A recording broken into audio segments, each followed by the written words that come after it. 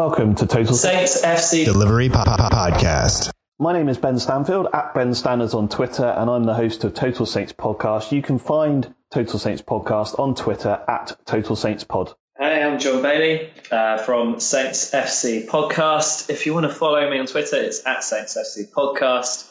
And I generally loiter around anywhere with a hashtag Saints FC, so you can find us there anyway. My name is Matt Markstone, and I am the host of the Southampton Delivery Podcast. You can find it on Twitter at SFCDELL_IVERY. And I'm all the way in California. I'm the one either with or without the accent, depending on where you listen. So, and we're all here. So, guys, I'm excited to do this. I don't know how you're feeling about this, and I know we were kind of saying before we started it's kind of nice to do this in a positive manner versus what could have happened and what looked likely just a few weeks ago. Yeah, it's been a roller coaster of a few weeks, Matt, hasn't it? I think it's been quite a season for Saints fans. We're used to the ups and downs of being a fan of Southampton, but nice to come away with a positive result in the end of staying in the Premier League, and nice that we can all remain official Premier League podcasters going into next season, eh? Yeah, absolutely. I've got my Premier League armband little patches ready to iron onto my shirt when I do my recording for this. Really, really great to be able to do this podcast with both of you guys. And I think we should give a little shout out to Lucy as well for making this suggestion, and for you guys for getting on board, although we didn't quite manage the trip out to California to Matt's flash pad with the pool and the mountains and the beaches and all of that. But, maybe next year. John, you were mentioning your previous recording, the podcast you did during the Swansea game. I was about at your state when I suggested that everybody fly out here, so don't worry. I was too scared to even ask Mrs. Stanfield if I could come out, Matt, to be honest. So there was no chance that was ever going to happen. That's understandable. But yeah, this is a first for us. We've never, I think we've all kind of been on each other's stuff and talked to each other. I think we talk to each other quite a bit. I don't know if people know that. But this is the first time we've ever kind of done this. And I don't know, I'm looking forward to it. Hopefully everybody else is too. Yeah. I think we have a mutual respect between the three of us. I think we have a fantastic content, and I think all of our podcasts are really well received by the Saints fan base. Obviously, as Adam said in our last podcast, I know we're really, really grateful for all the listeners that all three of us get. And I think you're right, Matt. It's, I think a relationship between the three of us, there's no competition. Neither of us are trying to take over the world. I think we're just trying to share our story with Saints fans and, put out good content that everyone wants to listen to. Man, you two are so nice. I hate you guys. I'm just like, what are these guys trying to take all my listeners? It's an outrage. The only reason I'm on this podcast is to try and steal your listeners back to mine. Yeah, to be fair, John, Matt invited you, not me. So yeah. No, all joking aside, yeah, it's really great. And actually, you know what? I think kind of like Matt and I definitely had this conversation before about a little while back there just weren't any Saints podcasts. And I was like, oh, you know what? To hell with it. I'm going to set up a podcast. And it's great because you guys are both doing a podcast as well, which means I can put one out, but also I've got two great podcasts to listen to, which fills up the morning commute. Absolutely. What have you enjoyed most about podcasting this season, Matt? Honestly, for me, it's just the chance to kind of connect with everybody. And then I think it's just talking to people, just talking to all of the different fans from all over the world, all across the United States. And then, of course, having the chance to actually go over to the UK, to England and see a match and meet some of the people. I think that personal connection has been great because it definitely hasn't been the footballer and saying seemingly the same thing every single week. But what about you, John? It's been pretty crazy. I was thinking about it in the pub whilst the emotions were running high on Tuesday night. But I was in the pub in London with like 8 other guys that all support Southampton. And, a couple of them, like my brother and Tom, I've known for a while. But the rest of them were strangers at the start of the season. And it's just so great to like now have like a little posse that you can go and hang out with, drink beers with, chat about Saints with. And then also like having you over to my house when you came to visit England and Southampton. And we had another American guy who listens to the podcast coming in and being on the show. So it's just mad. If you think about it was only just over a year ago when I did my first podcast, and I've spoken and met some of my heroes and met loads of great people from the Saints family who are just kind of, it's making new friends. It's nice. Ben, and what about you? This is because you and Adam started up this season, right at the beginning. That's right. Yeah, that's right. It was, my idea. I think I wanted to do something that was keep me sort of involved with Saints. There's a long story which I won't bore everyone with, but I was going to write a book about Saints and some of the memories about the Lieber years. And then one of my good contacts at Saints, Gareth Rogers, who was a really nice guy, unfortunately left. So that sort of nipped that in the bud. And I thought that what can I do that will keep me involved with Saints, keep me talking about something that we're all passionate about. And we started the podcast up, but I think I sort of thought, Matt, if I did it on my own, probably it would fizzle out quite quickly because people wouldn't necessarily want to listen to my ramblings. And Adam and I are good mates. We've known each other 20 years. We used to play football together. Obviously, he has the job that all of us want, which is getting paid to watch Saints and write about them and interview the players and all those sorts of things. So I asked him if he'd do it because I thought if he came on, then obviously that would be someone that people would be interested in hearing from. And yeah, I mean, just without going into loads and loads of details, I think the two sort of real positives for me are that we've been lucky enough, TSP, to have listens from New Zealand to Argentina and Brazil. We've had people in Nepal and Cambodia, and I mean the stats that we can see on SoundCloud, a bit like you guys. It's incredible where you see people pop up and listen to, and I've had emails from a guy in Oakland in California near you, Matt, and we've had a guy called Ian Thompson who's emailed us from Auckland and New Zealand, and it's just incredible the range of sort of places that the podcast has been listened to. My biggest thing, and I'm just going to finish on this point, is I'm 36 years old now, so I'm getting on a bit, but when I started podcasting, Matt, I knew nothing about podcasting. I literally self-taught myself, watching YouTube videos, downloading the software, and sort of editing it and producing it. And I mean, it was a bit scratchy to start with, and I think someone even called it professional the other day. So I thought I've come a long way throughout the turn of the season. So nailed it. Yeah, exactly. So I think it's just from a personal point of view, not being a technical person, the things I've learned this season, being able to do it, it's a feather in the cap. I always ask the guys that I talk to on my show, because generally I try to talk to somebody who writes a little bit about the team, whether for whatever outlet. It's not not the Daily Echo or anything, but I always ask them if their work kind of changes the way they watch the match. Has doing the podcast kind of changed the way you guys kind of experience the matches, or is it kind of just the same and then you just talk about it? It did a little bit. You know what? At first, I kind of started trying to make notes whilst I was watching the matches. But as we've got towards the business end of the season, that's just gone totally out the window. Just totally watching it from the fans' perspective again. And I think, I guess like when there's not that much riding on it, you're really trying to look for something interesting from the match to talk about. But like games like Tuesday, there's so much emotion involved just from a fan. You haven't even got the time to think about how this might end up as a podcast. What about you, Matt? I think it did. And part of it was when I first started watching Saints, which was only, now I guess 4 years ago or so, I didn't know that much about the sport. So I had a lot of kind of catch up to do. So I was constantly taking notes on positioning and watching, you were watching YouTube videos on technical stuff. I was watching YouTube videos on where the fullback should be and all this other stuff, just so I could say I think so-and-so was out of position. But so for me, I take a ton of notes, and I have friends who used to come over to watch matches with me and who now won't, because they say all you do is sit there and basically type notes the whole time, which is fine. Because most of the time it's early in the morning and I don't really want to talk to them anyway. So what about you?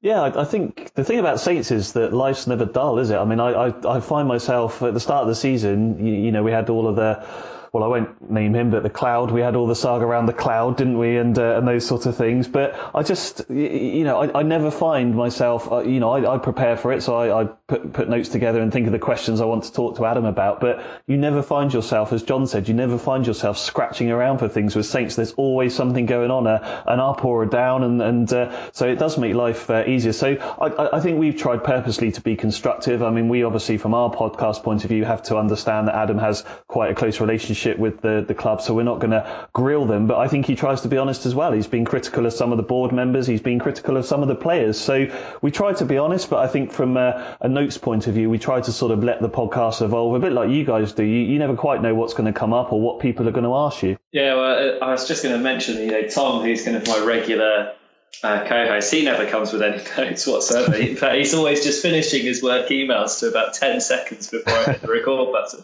So he's got, whatever I have written down as my agenda or the things that I'm going to try and put out, he always throws some extra bits and pieces into it.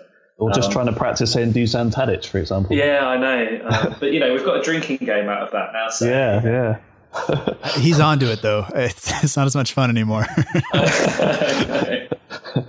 Did you guys struggle with anything this season in particular, kind of as you were going through the season? And I know for me, one thing was kind of, it seemed for large portions of the season, like I was asking the same questions, getting the same answers, saying the same things kind of week in, week out. Did you guys experience anything like that? I think it's hard not to be in that situation, Matt. I think the thing for me, and again, it'd be interesting to get your two views on this, is the motivation. You find yourself thinking, oh God, it's Sunday night again. We've just lost 3-0 at Newcastle. It was an absolute shambles. I've got to try and spend an hour and a half talking to Adam about this. It's then going to take me 2 or 3 hours to edit it, and all.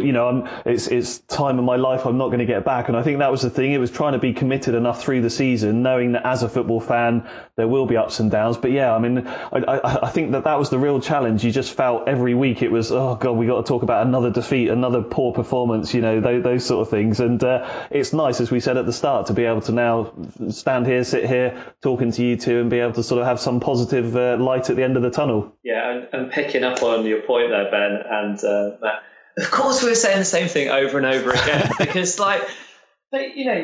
the club just wouldn't wake up for ages, and we kept on trying the same thing over and over and over and over again. Of course we're going to say the same thing over again. I'd sit here, I'd chat to Tom and be like, well, this is what's gone wrong. 2 weeks later, we'd sat here again. Well, it's exactly the same stuff that has gone wrong again. I mean, how many times have we said, Cedric at the back post? How many times has it not been winning headers? How many times has it been misfiring strikers? Yeah. I mean, yeah. If Saints had kept things, a little bit more varied, maybe we wouldn't have said the same things over and over again. But yeah, I think it was inevitable with this season. And I think we're going to get onto this a little bit later when we get into the kind of meatier stuff in the podcast. But it was how we and everyone we spoke to about Saints could see something that our board couldn't for such a long time was very frustrating. Yeah. And made for some very repetitive podcasting as well, I'm sure.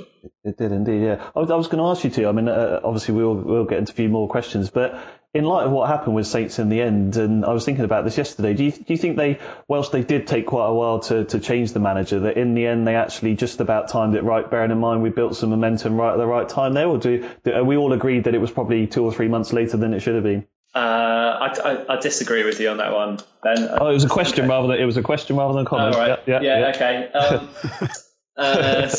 You should have gone at Christmas. That's my view. Yeah. So yeah. Well, absolutely. Well, in that case, I totally agree with you. I mean, okay, because you can look at Swansea and you can say ultimately they've gone down, and for a while it looked like they certainly wouldn't. Carvajal seemed to come in at the right time, get them playing really well. I think they beat Arsenal and Liverpool back to back. And, they flew up the table for a while. And then in the end, it's all kind of petered out. And they had the run-in that everybody wanted and have ultimately failed to get over the line.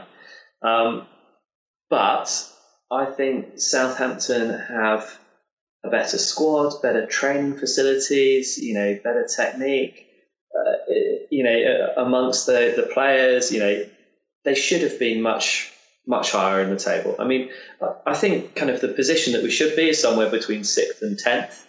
And I think if we changed the manager sooner, we'd have probably had a comfortable mid-table finish. Yeah. What about you, Matt? I think after Boxing Day, he should have gone. That should have been it. Because it was already, we had already been over the same talking points over and over and over. And then the players just didn't show up. And I was saying most of the season, if we're not, clear of the relegation zone by March, we're not going to make it, and I never, it wasn't until after the Chelsea match, not the semifinal, but the Chelsea match at St. Mary's. That was the first time I told myself, and I said it out loud, like, I think we're going down. Like that was it, because I just didn't think we had it in us after a defeat like that. But, I think he could have done a lot more with the players through that run in March where we were playing teams around us that could have put us clear of the relegation zone way before. Swansea wouldn't have been as big of a deal, had we done it then. But man, and maybe just the fact that they had that international break right when he came in to kind of work with the players, maybe that helps. But I'm not sure. No, I agree with you. I mean, for me, Boxing Day was the end of the line when you think about all those fixtures we had through January and February that we then wasted to a certain extent. Huddersfield at home and Brighton at home and those sorts of games. But look, yeah, my view is very much that he did well to last as long as he did. But yeah, in line with John's comments, Swansea had a bit of momentum, but at the wrong time of the season, and then lost 6 games at the end of the season, whereas we just about got over the line by getting those 8 points from the 4 games in the end. So I think we're all just grateful that in the end they did make a decision and swallowed their pride a bit, but it could have been messy otherwise, couldn't it?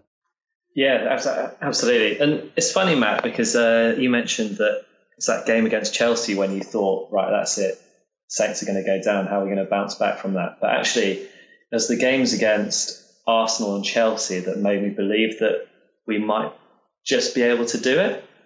And, I went to the game at the Emirates, and it was great, having come off the back of those 2 awful 3-0 defeats, with Newcastle and West Ham, where we were absolutely abject.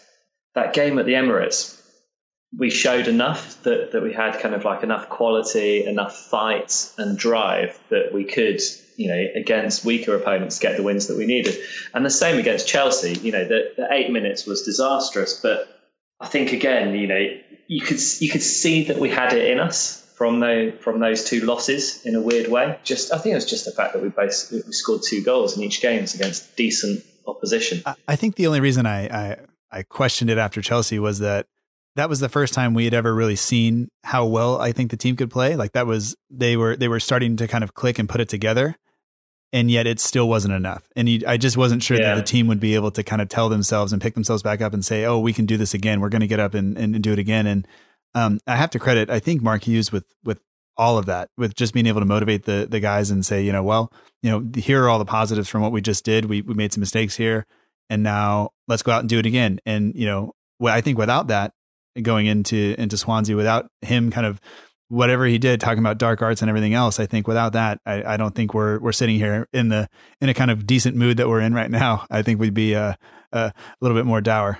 You're right. I mean, I think you think of the Chelsea game. I mean, it was how many times they could pick themselves up again from managing to throw games away, and even the Everton game. I mean, we were all gutted by that, all of us. Heartbroken that they could let a goal. But you saw Hughes. He was on the pitch. He was grabbing them by the scruff of the neck. Get your heads up. Come on. He knew they had a massive game on the Tuesday, and I think he deserves a massive amount of credit for me. He's united the club in terms of bringing the players back with the fans and the fans back with the players. And whatever happens now with him and the job, which obviously we're waiting to find out at time of recording, from a managerial point of view, there was lots of people saying, I remember Mark Schwarzer saying on the debate when he first got the job, the debate's a Sky Sports show over here, Matt, saying he wasn't he expected Hughes to be this tough character, and when he was in the changing room at Fulham, he was nice and quiet and gentle, and you wanted to see a bit more fight and spark from him. His nickname's Sparky after all, but for me, he's done a fantastic man management job, and I think that's one of the reasons that they have got over the line. He's lifted these players and made them believe. Yeah, I'm totally with you on that, Ben. And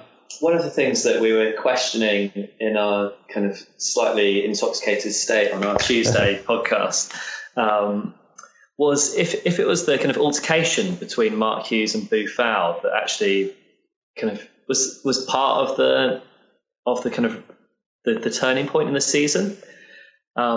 And there's a few kind of key moments where Hughes has just absolutely got it right and made the right decision and given that fire.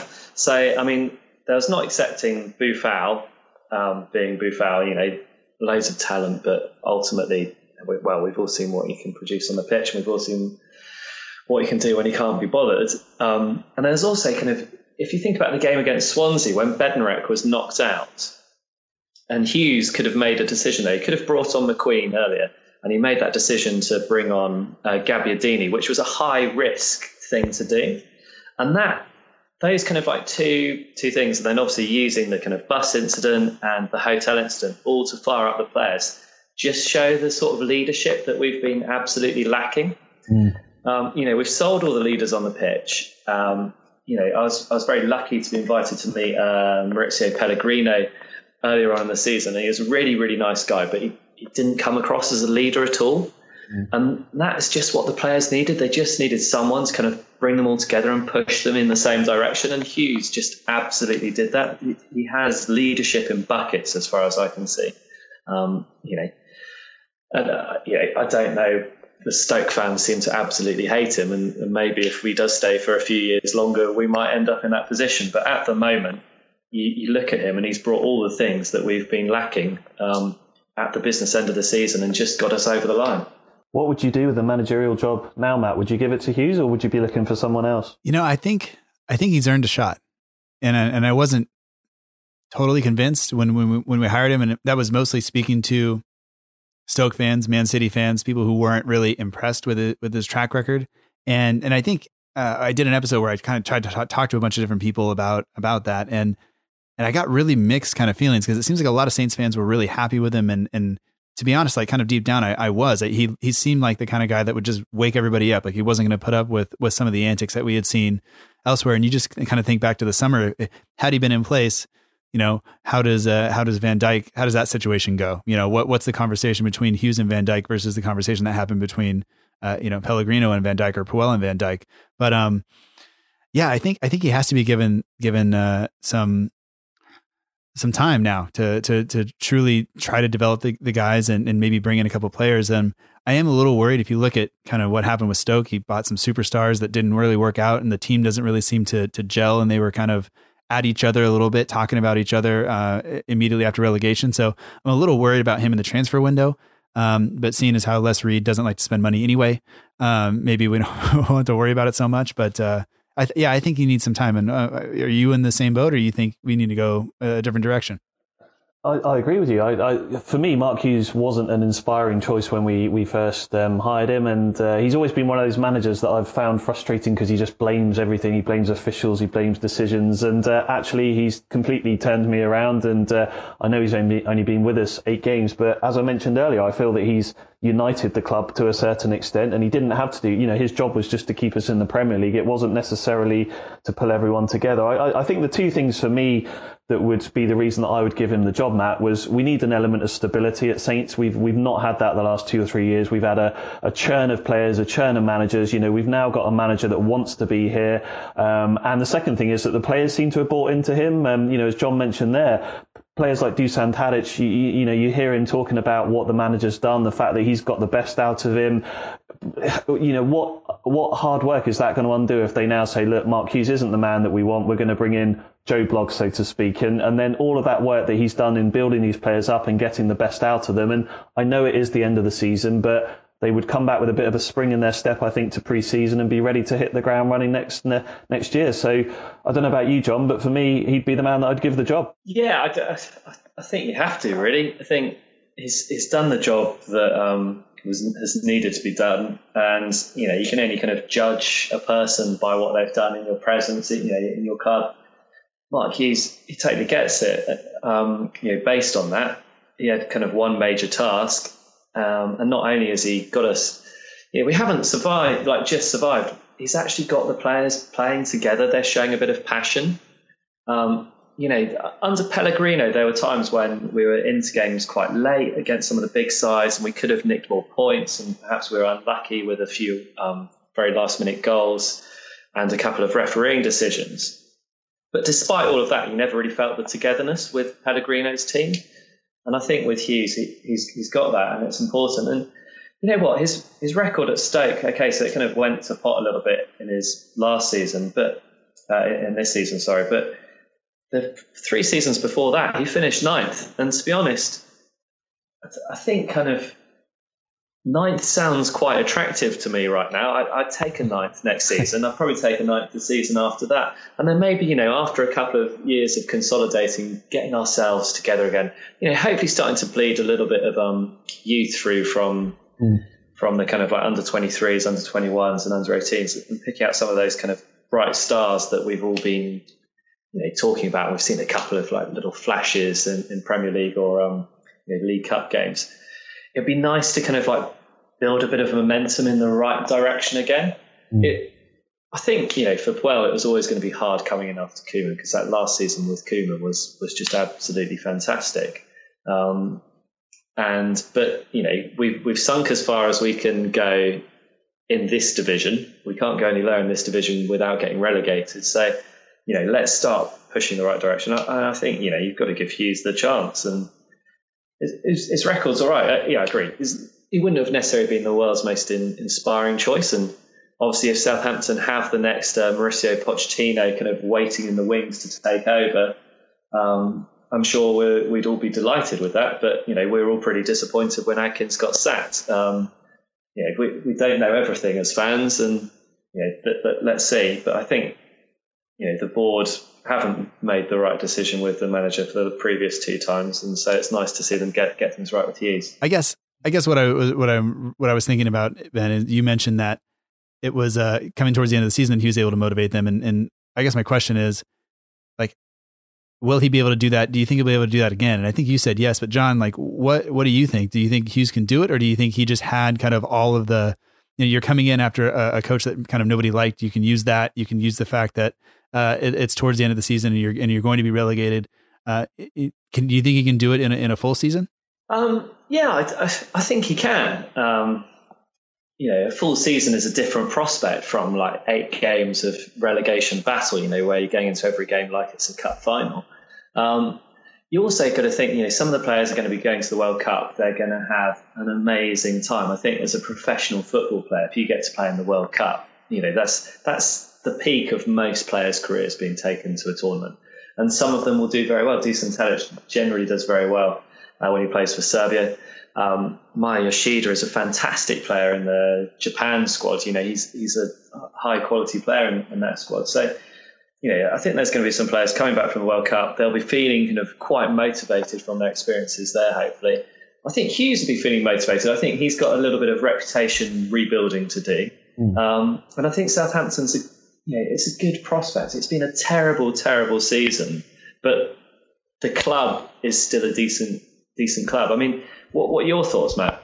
Yeah, I agree. I think he can do it. Always going to have some questions, but I think he's earned at least the shot to do it now, to have a shot at the full season. And like Ben said, we need a little bit of stability. We haven't had that, and he's gotten the best out of some of the players that played really well under Koeman. And I think specifically of Tadic in that he's been so much better since Hughes came in.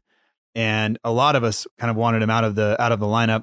And I have this romantic view of Tadic. It ended yesterday with the kind of march around the field when he decided to get almost completely naked. I think I'm over it now. But I have this kind of romantic. I think that enhanced a lot of people's romantic view of him, man. Fair enough. I mean, he, I don't know. I just think back to him and Pella kind of linking up, and him being creative and just watching him these past few games just not be afraid. I think is when he scored those 2 goals. He just wasn't scared. He wasn't afraid to push, and even if he makes a mistake, I just was really impressed with that. And so if he's going to get the best out of those guys, I think that's what you need to win games. And you just kind of hope that the 3 center backs can just hold it together a little bit, and hopefully they develop another year and they get a little bit better. And if Alex McCarthy can come up with a big save, every couple of games, I think that'll push us further up the table. What about Alex McCarthy, Matt? A deserved winner of player of the season? Yeah. A little, weird to have a player of the season for a player who only played half. But I think without him, some of those saves that he made, I think we're down. I think he came up big. He's not he doesn't come off to me like when you hear him talk, he's kind of soft spoken and kind of polite. But it's different than when he's out there on the pitch and he's going and actually claiming crosses and doing that stuff. And, all of the things that I've heard you talk about, kind of people that are supposed to do as a goalkeeper is kind of communicate and do those things. Forster never really seemed to do that. And for McCarthy to do that and come up big in, you think about the Everton game, he made that big save.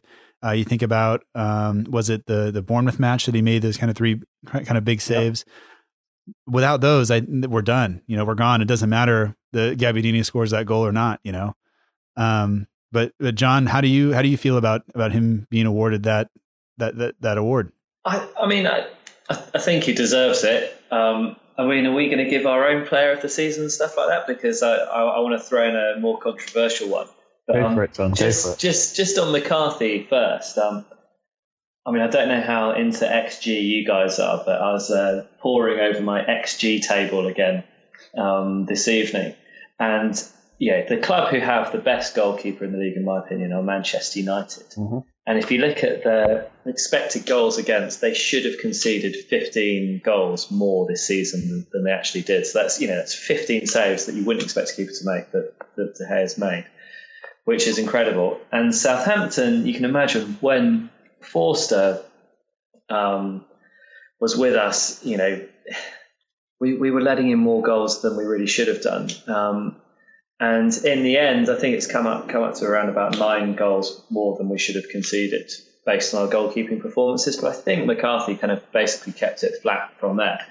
But what I think Alex McCarthy has done is he's come into the team and he's performed as a good goalkeeper, or as you would expect a good goalkeeper to perform. I think Forster's confidence was so shot by the time he was actually pulled out of the team in the end that, anything by comparison was going to look better.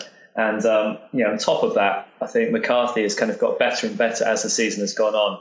And as the whole team has got better in the last 8 games, he's been absolutely fantastic. And he's pulled out some absolutely top draw saves, which you're right, they've kept us in it at really, really key points. But that's what your goalkeeper's there for. He's supposed to keep you in it at absolutely key points. And it's great to have him in there. For my controversial choice of player of the season, it's actually going to be Dusan Tadic. Adam Leach suggested that as well, John, yeah? Did he? Okay. Yeah, he did. Yeah. That was his player of the season, yeah. I think Dusan Tadic is a very, very frustrating player to watch. And, I was at St Mary's a couple of times early on in the season. And I was pretty frustrated with him. But I've never thought we should sell him. And I've never been one of those ones which is like absolutely loathed him. He's frustrating because he's brilliant, and sometimes he doesn't perform. But he is the player in our squad at the moment who is most capable of hurting other teams. And even when he's not playing particularly well, he still sometimes pulls out, amazing crosses or passes or vision that create chances. And if you look at all the games pretty much that we've won this season, he's had a contribution in them. And I just don't think you can ignore that. I think if we didn't have Dusan Tadic in our squad, we absolutely, definitely would have gone down this season.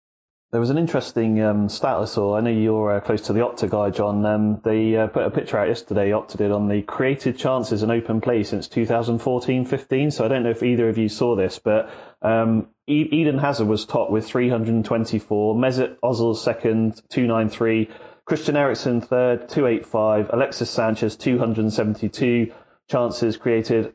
Fifth was David Silva, 249. Number 6, Dusan Tadic, 228. So ahead of the likes of Cesc Fabregas, Raheem Sterling, Kevin De Bruyne, people like that. So I think that just goes to back up your point that he does create chances. And not only that, Adam Lallana, who is the player that he replaced at Southampton. Never heard of him. But yeah, he's such a useful player to have in the side. So, I mean, he's my player of the season. He doesn't really deserve it because he hasn't had an amazing season. He hasn't even had his best season for Southampton. But to me, he's the player who's been the most important player for Southampton this season. How about you, Matt? Who's your number one? Well, I mean, I've said it before, like I really liked Tadic, and last year he was my, when we worked with the Ugly Inside, he was my biggest disappointment basically because of the level that he performed at last season based on the season before. But like you said, he is so talented. He is so good. And he really is the guy that's going to kind of push us to win games, whereas McCarthy is going to keep us from losing, I guess. And, but for me, I don't know. I don't know if I can give it to Tadic just because he didn't, I know how good he can be. And I know at times he was that good, but he just, I don't know. I think I still would have to give it to McCarthy, I think. And Ben, who's yours player of the season? So yeah, I did vote for Alex McCarthy, just because of everything we've mentioned. But look, if I had to give a shout out to one other player, I think it would be, and I'm sure Lucy's listening, so I'm going to try and pronounce this right. It would be Pierre-Emile Højbjerg. For me, he's just epitomises what you want to see as a fan, in that he just gives 100% every time he plays. He isn't the best player technically. I mean, his shooting's probably worse than mine, to be honest with you. But I just think he's one of those players that he's earned his place in the team this season, and you can see him being a future Saints captain if he stays at Saints long enough. I mean, you saw his passion after the Swansea game. So I think you look at McCarthy, you look at Højbjerg, you look at Tadic, even players like Prowse have had a half-decent season, but outside of that, there's not really a lot to shout about. So I think there is those 2 or 3 players really that just stand out above anyone else, and he would probably be the one player that I would say, if we had a most improved award, it would be him. I could get behind that. I could see. I would be happy with him winning kind of any award that was rolled out, other than greatest accuracy in terms of shooting. Because you look at the kind of effort that he puts in going up and down, especially when he was playing alongside Romeu after Lamina was injured. He's the guy that is getting up to support the attack and help, because if Tadic is going further forward, somebody else has to kind of provide that link and fill in that space, and he's always doing that, and he doesn't stop. And he's so young, and to hear him, even when he speaks after matches, after tough losses, he's the guy that was on the microphone. And whether that's because, they sent him to do it or he volunteered for it, however that works. I think the way he spoke and things like that were very impressive. So if he was going to get an award, I have no issues with that.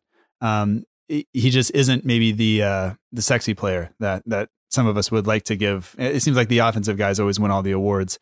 So I think it was kind of nice to see the goalkeeper, and then kind of a holding midfielder get mentioned, and then Tadic, who has no clothes on. That's also a good. No, and just before we move on to sort of answer some of the questions, then I think it would be good to get your views on the board, Mr. Kruger, Mr. Reid, Mr. Gow, people like that. Obviously, there's going to be a lot of chat around this week, John, about sort of what's going to happen with them. But what have you made of the board this season, and where do you think they sort of sit in terms of their role going forward? Well, I mean, this season they got it absolutely wrong. There's no question that it was just mistake after mistake after mistake. Pellegrino was not the right appointment. Perhaps they'd seen things with his previous performances that they thought things weren't going to be like they were. But there were some people that aired a little bit of caution at the start of the season. They mentioned that Pellegrino, whilst he had secured 8th, with an underfunded side in La Liga, they'd only scored something like 40 goals in the season. So it was never going to be, free-flowing attacking football, which is kind of the title that he was brought in under. So, I mean, that seemed to be the first major mistake. Sticking with him for so long was another really big mistake. How they dealt with the Virgil van Dijk situation, again, was a big mistake. Ralph Kruger's interview around Christmas time, I think you can pick about 7 or 8 mistakes out in that one interview, calling us a small club, blaming it all on Virgil van Dijk anyway, saying that they were going to stick with Pellegrino and they could see things were turning around. I mean, it was just littered with statements that you just do not make if you're kind of publicly heading up a club. Thankfully, they finally made the change. But to be honest, I don't think they had any choice at that point. I mean, Ben, you live north of the border now, so probably that Newcastle game's your closest Southampton fixture. You were there. I mean, it's a bit like Matt. That was awful. Well, it was a bit like Matt. I mean, we both sat through absolutely dour 3-0 defeats this season. The only advantage for me, Matt, is I disappeared down to have a beer about 30 minutes in and never went back up. But look, I mean, you're right, John. I mean, we look at football operations. I mean, Les Reid is obviously in charge of that. Football operations this season has been an absolute shambles. Now, I think Les Reid has done a lot of positive things for Saints over the last few years, but everyone has their time when you sort of feel that you need a change, and he's obviously been hidden away by Saints. He's not been willing. Again, I won't put words in Adam's mouth, but I think we all know that Les Reid has not been forthcoming in wanting to do any interviews with any of our local media. Kruger, as you say, I mean, it was an absolute car crash of an interview that he did. I think it was the early part of January, wasn't it? The day they played Crystal Palace. And interestingly, from what Dave Merrington was saying at the weekend, he's now not wanting to do any interviews either. So I think he's probably scared to say anything. But it may well be that they just want to sort of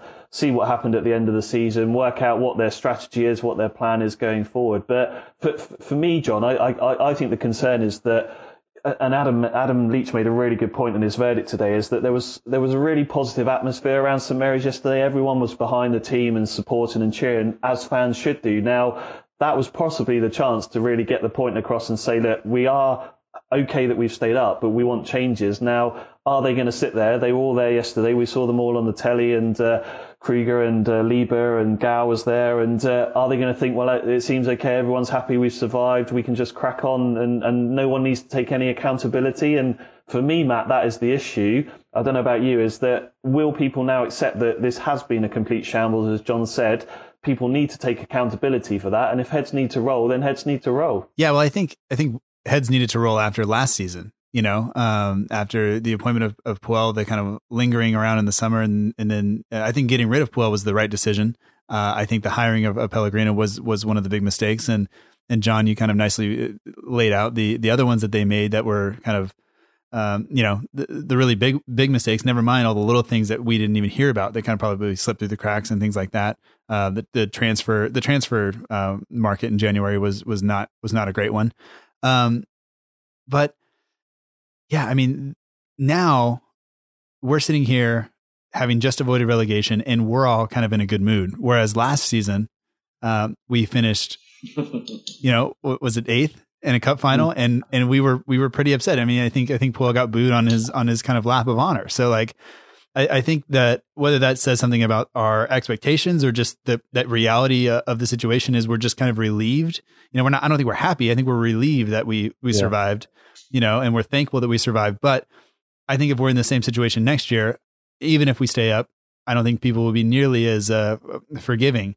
And at least, what you hear on Twitter might not always be the proper kind of diagnostic, but there aren't very many people who are pro Les Reed and Ralph Kruger, I mean, if I may kind of make a point on this, I think the most important thing is if they've learned their lesson and they do something different, then they may be forgiven.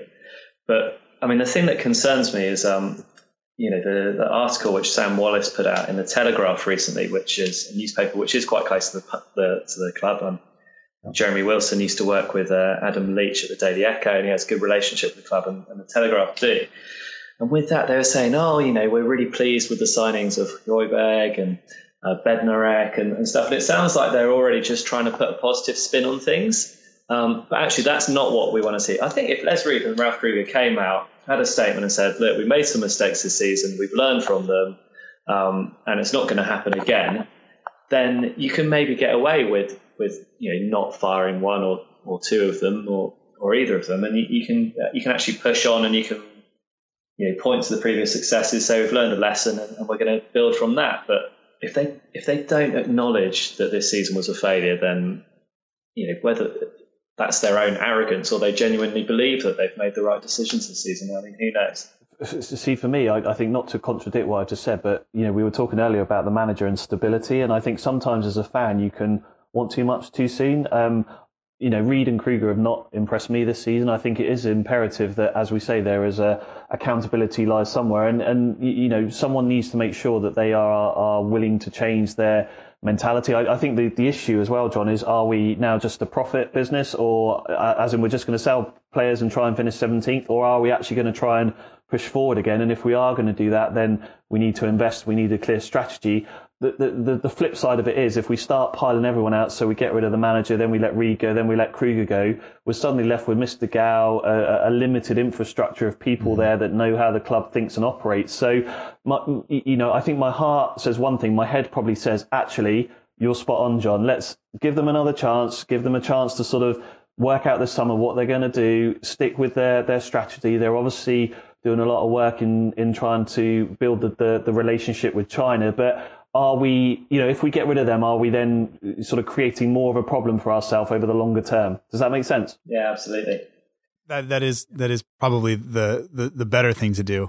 Whereas the reaction from a lot of people is just, they made some mistakes and we hate them, so get them out. And if you kind of, just hashtag Reed out, it you don't have to look very far to find a bunch of Southampton fans with that as their profile picture even. So like, it's just there are some people out there who are never going to give them a chance, but that doesn't mean that that's necessarily the right decision. No, but I do think they need to justify their actions for this season. So someone needs to talk to the fans at some point, and this is something that's become, to me, I'm really annoyed about. I mean, we speak about Kruger's comments a few years ago about being open, transparent with their, in inverted commas, customers. They're not doing that now. They're hiding away because it's been a poor season. Someone needs to talk to the fans. Someone needs to say, this is this is what we're going to do. That interview that John spoke about in early January from Kruger, he spoke about his Q1 pledges he was going to introduce. Where are they? We're mid-year now. I mean, nothing's happened with those. So and the other I was interested to get both of your views on is obviously Mr. Gow himself. I mean, I think I tweeted yesterday to sort of say that his lack of communication is both unsettling and slightly disrespectful to fans, because for me, Saints have lost total. They disconnected with the local fan base in this project they have to try and take over the world. But what's your views on that? I mean, do you sort of feel that he's been right to take a backward seat, or do you think Mr. Gow should have been more forthcoming in talking to fans? I just have no idea about anything about him, apart from the fact he failed the Premier League fit and proper test the first time round, which is quite worrying considering that, pretty much any oligarch or terrorist can pass that first time round. That was a little bit concerning. Just some sort of statement I think would be great. And I think we probably will see that this summer, once the dust has settled. I think we're going to hear from him this summer. If we don't, it's just totally bizarre, and you kind of really question why on earth he's got involved with the club at all. But I would expect that maybe Kruger and Reid said that don't go in saying all these kind of crazy promises whilst we don't know what the situation is going to be next season. But we do now. We're still a Premier League club.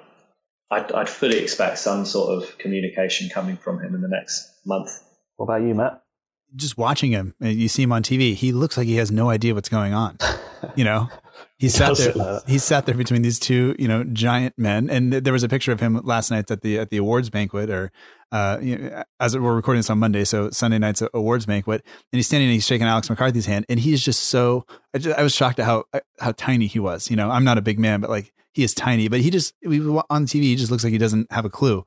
And I think that might be the truth, is maybe that's why we haven't heard from him. Maybe he doesn't I'm sure he understands relegation and all that stuff, but maybe he just doesn't quite, kind of sitting down at St. Mary's going like, oh no, this is what I bought. This is what I'm in for. And, I think it's going to take an overhaul in terms of, some investment and some strategy going forward. I have no doubt that they can sell tickets and shirts and everything else in China and in America and elsewhere, as long as they remain in the Premier League. But I think if we're going to actually, do something in the Premier League, I think there's going to have to be some serious questions that have to be answered. Yeah, no, I think you're spot on, and it will be interesting. I mean, obviously Saints, it's not been announced yet, but Saints are going to tour China in July, I think. So there's obviously going to be that relationship. So it'll be interesting to see what comes from that. But for me, he needs to really sort of decide what his plan is for Southampton Football Club and communicate that to all of us, because we're keen to know. Guys, I think now is the time to move on to our listener questions. Matt, I think you're at work. How long have we got you for? We've got another half an hour? Got a half hour, yeah. Okay, because we've got some really good questions from our listeners, so I think we should get stuck into them. I think we were just enjoying the conversation. But yes. I know. I mean, this is the problem. Once you get us talking about Saints, I could record a 12-hour podcast if I needed to. Yeah.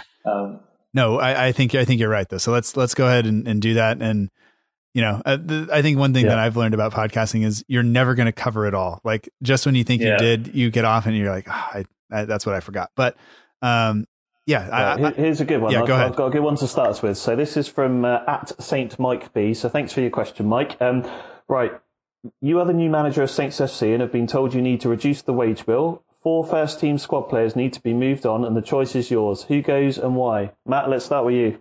Start with the tester. 4. Oh, man. Well, Carrillo, Buffal. First-team players who I think Bertrand is going to go. Not that I want him to, but I think he will.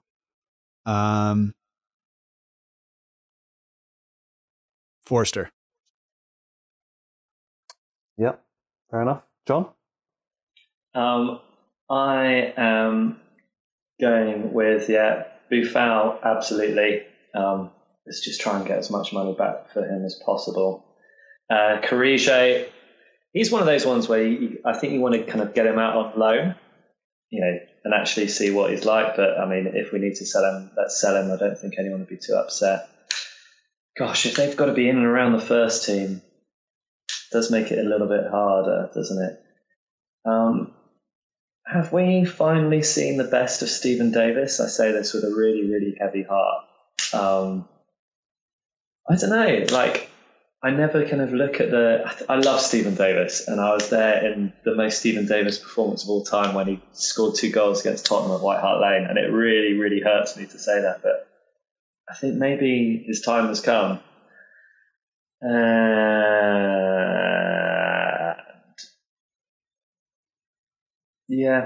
Maybe Big Fraser. Although I'd love to see him back at his best. He was such a good goalkeeper before. So Ben, it's on you now.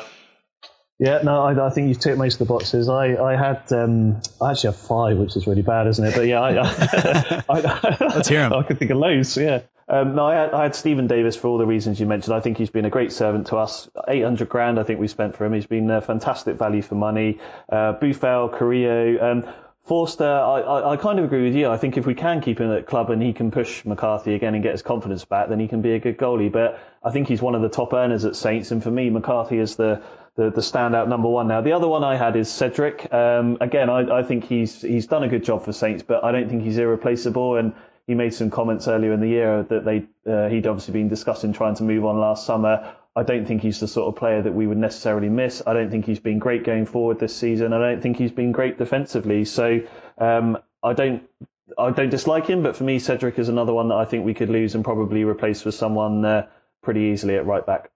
Yeah, I'd agree with you there. Yeah. If I can just say one thing, it's not that we're kind of talking about reasons days ago. I think Buffal's just attitude. The fact that Carrillo can't score, that's our record signing, can't seem to do anything. He just doesn't seem that good. And I kind of think it would be easier to lose Cedric than Bertrand, I think, but I have a feeling, and maybe it's just because people talk about it, that he might be looking to actually move this summer. It seems like it comes up every summer, but we'll see. So I don't know. And the one thing I just say on Carrillo, I know he's become a bit of a mock, within the fan base, but I genuinely think he has tried 100% when he has played. After that game at Newcastle, he was the only one that put himself around. So I know he's become this sort of character of being an absolute waste of money, and I think we're all agreed it was. But I wouldn't criticise him for his lack of effort. I think it's more lack of technical ability. Mm-hmm. For him, it's death by association, isn't it? He was Pellegrino's man, and nobody wanted Pellegrino to be here at the time. What's quite interesting, kind of follow-up question from Charlie Hawkins, literally on this point, saying, why don't we seem to get the best out of our most talented / creative players we've had in recent years? Thinking about Buffal, thinking about the record signings, how come we've had so many flop record signings? when we do spend money on people like Gaston, like Buffal, going back, what's the name of that Italian guy who became a rock star? Osvaldo, yeah. Well, why is it that these players don't fit into Saints? It's a hard one. I think obviously most of those players you mentioned there have come for big money, so they've come with a reputation. I think always it's hard to adjust to playing in a foreign country, isn't it? The Premier League is renowned for being tough and competitive, and you obviously have to. There's that joke about playing away to Stoke on a cold February night and Tuesday, and being up for it and those sorts of things. But I think do that next season.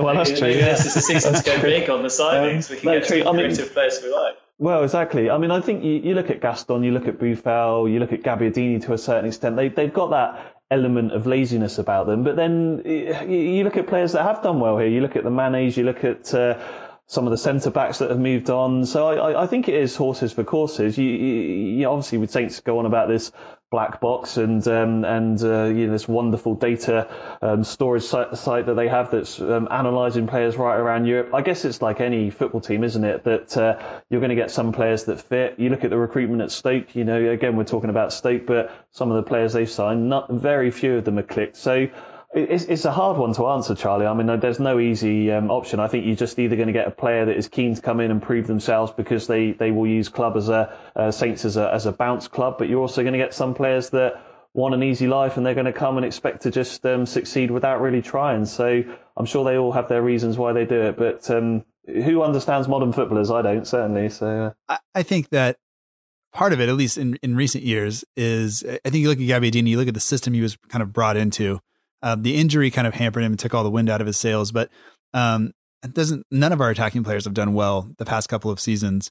I think simply that is down to kind of the system and the mentality that both of our previous managers kind of had. I can't speak to guys like Gaston and stuff like that because it was a different system, and that was something that I think a lot of our attacking players now would have thrived in. You think of Redmond might have been really, really good under somebody like either Pochettino or Koeman. Just his ability, his pace, and maybe a little bit of work on actually hitting the target and things like that. That would have been great. But I think the system that we've instilled kind of over the past 2 seasons has largely kind of restricted a lot of our more creative players, and I think that has contributed to them just kind of becoming kind of disenchanted with the entire experience of being on the South Coast. Right, Lucy asked the question, so bearing in mind she put the podcast together pretty much, we should probably make sure we ask it, even though she didn't use the hashtag, so she should be disqualified really, but there we go. So, Producer Lucy. Well, exactly, yeah. So Lucy asked, who would be your top transfer target for Saints this summer, and if you're going to dodge naming specific individuals, which position? John, start with you on that one. You know what, I mean, Sessegnon. He's been so exciting. I'd love to see him come in. Fulham left winger. I think he could be kind of Mane-esque. But to be honest, I think we maybe have waited a little bit too long for him. We perhaps could have brought him in January. But I imagine most of the big teams will be alert to him. But he would have been my number one target. Matt, what about you? Anyone particular? Well, going with the same position, and I think we're in the same spot with Promes, or Promise, however you pronounce it. I think he's going to be now looked at by a number of clubs, and we may not be able to compete, but I think it's kind of same thing. Lots of pace, can score some goals. And I hate to say that because Redmond has looked decent out there the past few weeks, but he just still seems so raw. And I think we would be getting a better player in either Sessegnon or Promes versus Redmond, which doesn't mean that I dislike Redmond or anything. I think those players would be better.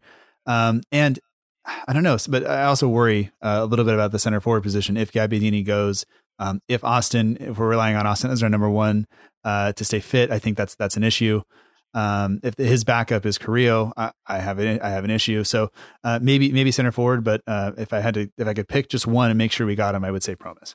For me, I agree with what John said earlier. We're lacking leaders right across the pitch. So anyone that we can sign that can bring that sort of leadership into the team would be good. Centre-back position, I think, is somewhere that we need to strengthen. But I've got 2 players, actually, two different positions. One of them is quite glamorous. The other one's not. So Kieran Tierney at Celtic, left back, really, really good player, a bit like Sessegnon. If Bertrand moves on, and I'm a fan of Matt Targett, he's a Saints fan, so for me, he'll always have that bond and that passion to play for us. But I think if we could get Kieran Tierney from Celtic, obviously he would be looking at moving on from Saints to bigger things, but a couple of years, he's very attacking forward. The other one, this is going to sound so unsexy, but I'd really love us to try and sign Sam Vokes, and I know everyone's probably going to switch off about now, but he's one of those players that he'd offer us something different up front. He's a big physical striker. He loves a header.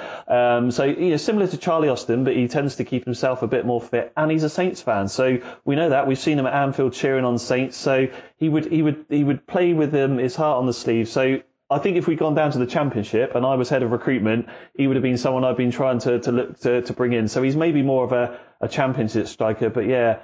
Sam Vokes is someone that I've always admired. I think he just puts himself around and gives you something a bit different out there. I know Tom Parker would be with you there just because it would give him more opportunities to tell the anecdote about his mum knowing Sam Vokes' mum, Penny Vokes. So, there you go. That's meant to be enough for him. But yeah, no, I see where you're coming from with Vokes actually. And maybe Vokes is the player that we should have got instead of Carrillo. But yeah. All right. So how many transfer targets could Matt target if Matt Targett could target transfer targets. Target transfer targets. Yes. Well done, Matt. Good. Thank you, George, for that. And that leads us into a question kind of about Matt Targett. Although, George, I struggled to find that because you did not use the hashtag. We're going to keep calling everybody out who didn't because it's fun. But a guy by the name of Great State, he's at great_state, said, which player or players out on loan do you want to come back into the squad for next year? And Ben, we'll go to you first. Is there a guy out on loan that you would want to come straight back into the team and maybe have a starting position? In short, there isn't. I don't think there's anyone that's out on loan that is good enough to break into our first team at the moment, but that probably says more about our academy, to be honest with you. But the one player I do love, and I've loved him ever since he first started playing for Saints, is Harrison Reed. He's just a little midfield terrier. He gets himself around. He gets right in the face of players. I remember him making his debut at I was at the game when they beat Everton 3-0, and Koeman kind of had to throw him in because everyone else was out injured or suspended. He'd be the one player that I think could actually make it in the Premier League. You think about Matt Targett, obviously he's an easy one to pick. You look at Sam Gallagher's of the world, but then other players that are out like Ryan Seagar, for me, they're just never going to be Premier League players, unfortunately. So Harrison Reed would be the one player that I think I'd really like to see back in the squad because I think he does provide a lot of energy. What about you, John? Yeah, I like Harrison Reed. I mean, what's quite interesting about this question is when we had the stats guy from Opta, Duncan Alexander, on the show, he revealed this amazing stat about Jordi Clasie having the highest win percentage out of all the kind of current Saints squad in terms of Saints team. But funny enough, I don't think we've particularly missed him. I think he just happened to be here at a time when we were particularly successful. Interesting, that is the case. But yeah, I kind of think Ben's right. I think the players that we've got out on loan are out on loan because they're not good enough to be in the first team. I think what might be a more interesting question would be which youth player would you like to see break into the first team next season? Yeah. I can start with that one. I'm a massive fan of Jake Hesketh, and I'm not just saying that because he follows me on Twitter. Jake Hesketh, I think he's a fantastic little talent. The problem he's had is he constantly gets himself injured, but Koeman gave him a bit of a chance. He got absolutely kicked to shreds up at Burnley a couple of seasons ago, I'm sure you remember. But whenever you see the under-23s and the under sort of 21s playing, he is one of those players that just seems to look a class above. I think he could be a fantastic player if he's given a chance. He's still quite young, but I think he's got undoubted ability. He's a real sort of little playmaker in the hole, and I think he's a fantastic talent. So for me, John, it would be Jake Hesketh. And how about you, Matt?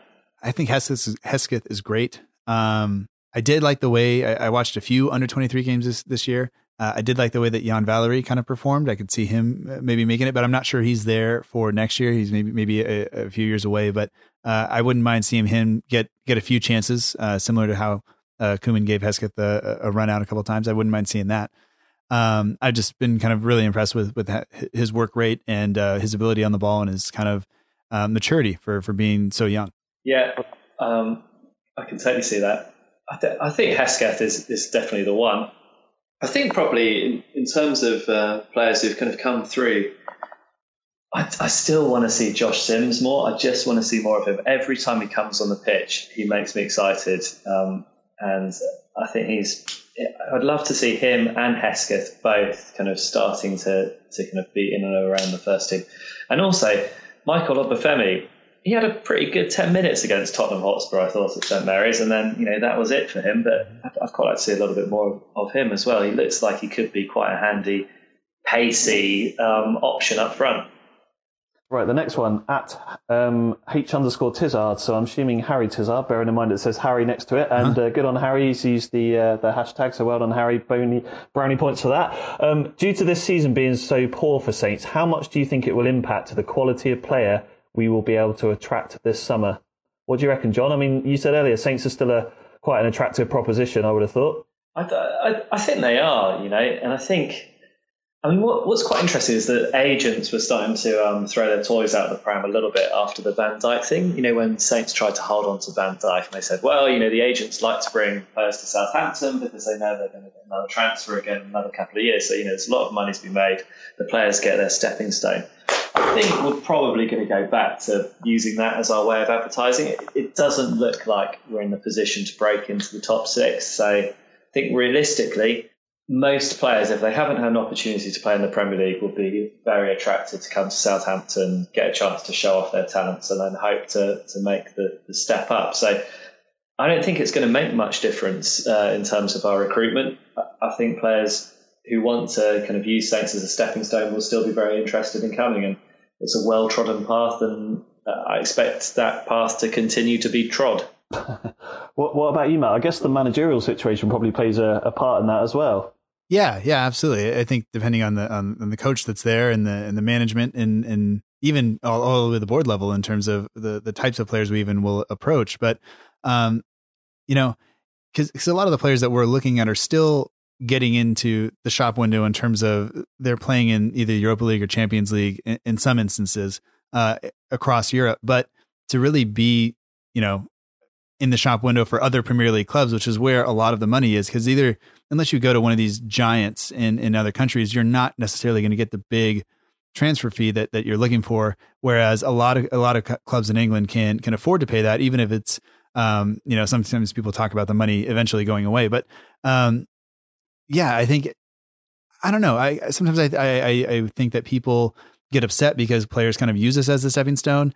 And then when we don't have the players that are using us as a stepping stone, we just ridicule them for not being good enough. And it's this tough thing as a supporter, because you're not sure, I would like people to give us at least 2 or 3 years. But sometimes you look at people who hang around and don't go anywhere. Like nobody's coming in for Nathan Redmond this year, and I hate to continue to pick on him, but there is a reason that he's not looking to go anywhere else right now. Whereas if we get somebody like Quincy Promes, he's probably a 2-year maximum player for us, and then he's going to go to one of the sides in the top 6 unless we suddenly find ourselves there. And I think I'm okay with that. And so I think, to kind of bring that to an end, I think if we are going to be okay with players coming in and then eventually moving on, I'm not sure it really, really hurts us all that much, because they're going to be here to kind of show themselves to everyone else. And you just have to worry about, how much does that affect team chemistry and things like that. And will we have a Buffal situation or a Van Dijk situation and things like that? Can I pick out a question to ask you guys, which I quite liked? It came in quite late, so you may not have had time to prepare this one. But Jason Dickey, who's a fellow compatriot for you, Matt, and also visited us on the Saints SC podcast, he asked, what effect, if any, does a great escape where the team and manager come together like this have on player retention?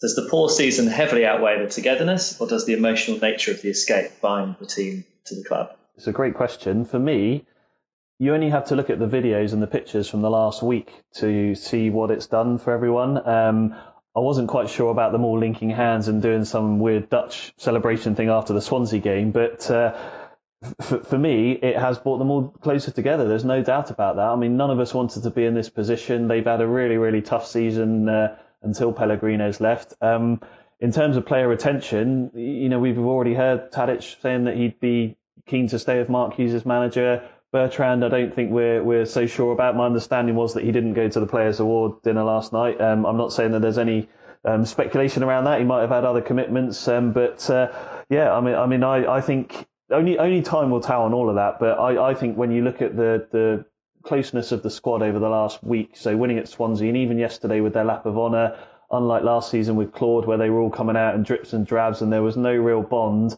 I think they are closer as a squad now for what they've come through over the last few weeks. Yeah, I'd have to agree with that. You go back to the Swansea game, not the linking hands portion, but the kind of locker room celebration with Gabbiadini, and kind of everybody is there to pick each other up. And there is something that happens when you are so close to basically disaster and you manage to pull together something and get out of it. And I think that's what Hughes was able to do is just to kind of pull everybody together. And I think I think there are some bonds there that will kind of outweigh the kind of negatives that went along with the season, because the season's a long season, and thinking back to like last October, for those players, they're going to remember kind of almost the here and now and how they finished and what they went through, and some of them won't. Some of them want to leave probably and will leave, but I think there are enough of them that will kind of look at what happened at the end of the season, look at realize that every single player there was kind of fighting for each other. And I think that should bring the majority of those players back and willing to do it again. Yeah, I hope so. And to Jason, I reckon, the one kind of example that we can pull out here for a team doing a great escape and then going on to have quite a good season next season would be Leicester City. Is next season going to be the season that Saints win the title? I don't really want to sit on the fence, John, but I'm going to say no. I'm just not going to answer. Do we want to do one more? Is that okay? Yeah, let's do. I was going to ask actually, just briefly. I know a couple of people had mentioned about the academy, so I think obviously we can see what happens on that. But I saw a great question from Caroline Emerson today. Caroline is certainly. I know she listens to all of our pods, and Caroline, I think you've been a fantastic, committed listener to all three of us. So it would be a great question to answer from the guys here. So the question was, why do we get so attached to a football club and go through a whole range of emotions because of it? In the short time I have been a Saints fan, I have felt joy, frustration, anger, tears yesterday, humour and friendship. It feels a bit like a family life. Matt, why do we put ourselves through what we do, and why are we all Saints fans? I mean, for me, it is as much about you two, the people that are the other supporters, as anything else. But there is something about the club that just kind of draws you in. And I'm sitting here in California, like, really, I should not be this heavily invested in anything, outside of my family and maybe my work. And I was at work on Tuesday, and Gabbiadini scores, and I go running because I have it kind of over the speakers because I was working, and I go running over to the screen, and then somebody kind of looks in my room and goes like, "Are you crying?" I'm like, "No." And here I am, a grown man, and I am that kind of elated and ecstatic over what the club is. And to be honest, I don't know when I went from just being a fan, just really enjoying watching the team play to having that kind of just ridiculous emotional attachment to the club and to every aspect of it. But there is something about the club, about the players, just hearing when the Saints go marching in at every away game, overpowering everything that the home fans are doing.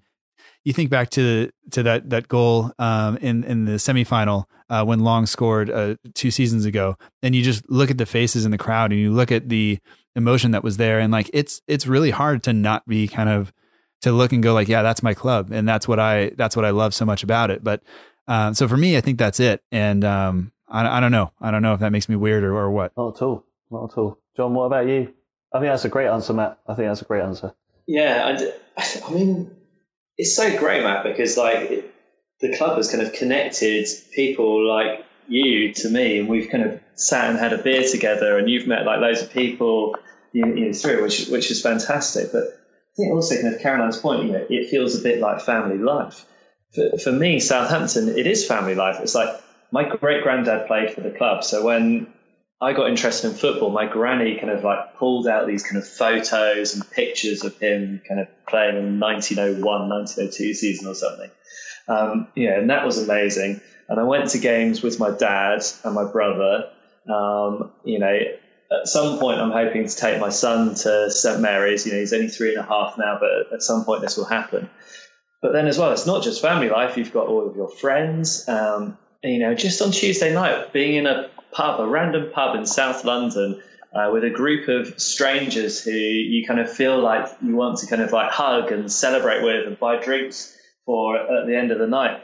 I mean, it's just great. It's a whole kind of experience. It's family life, it's friends life, it's entertainment and drama and theatre and all of that all thrown into one. And it's just wonderful. Why do we do it? I don't know. I think humans, we have all this emotion. I mean, we just go into the office and drudge through our days like 9 to 5, and to feel all of these emotions through one thing is just, there's something kind of deep within us that I think that desires it.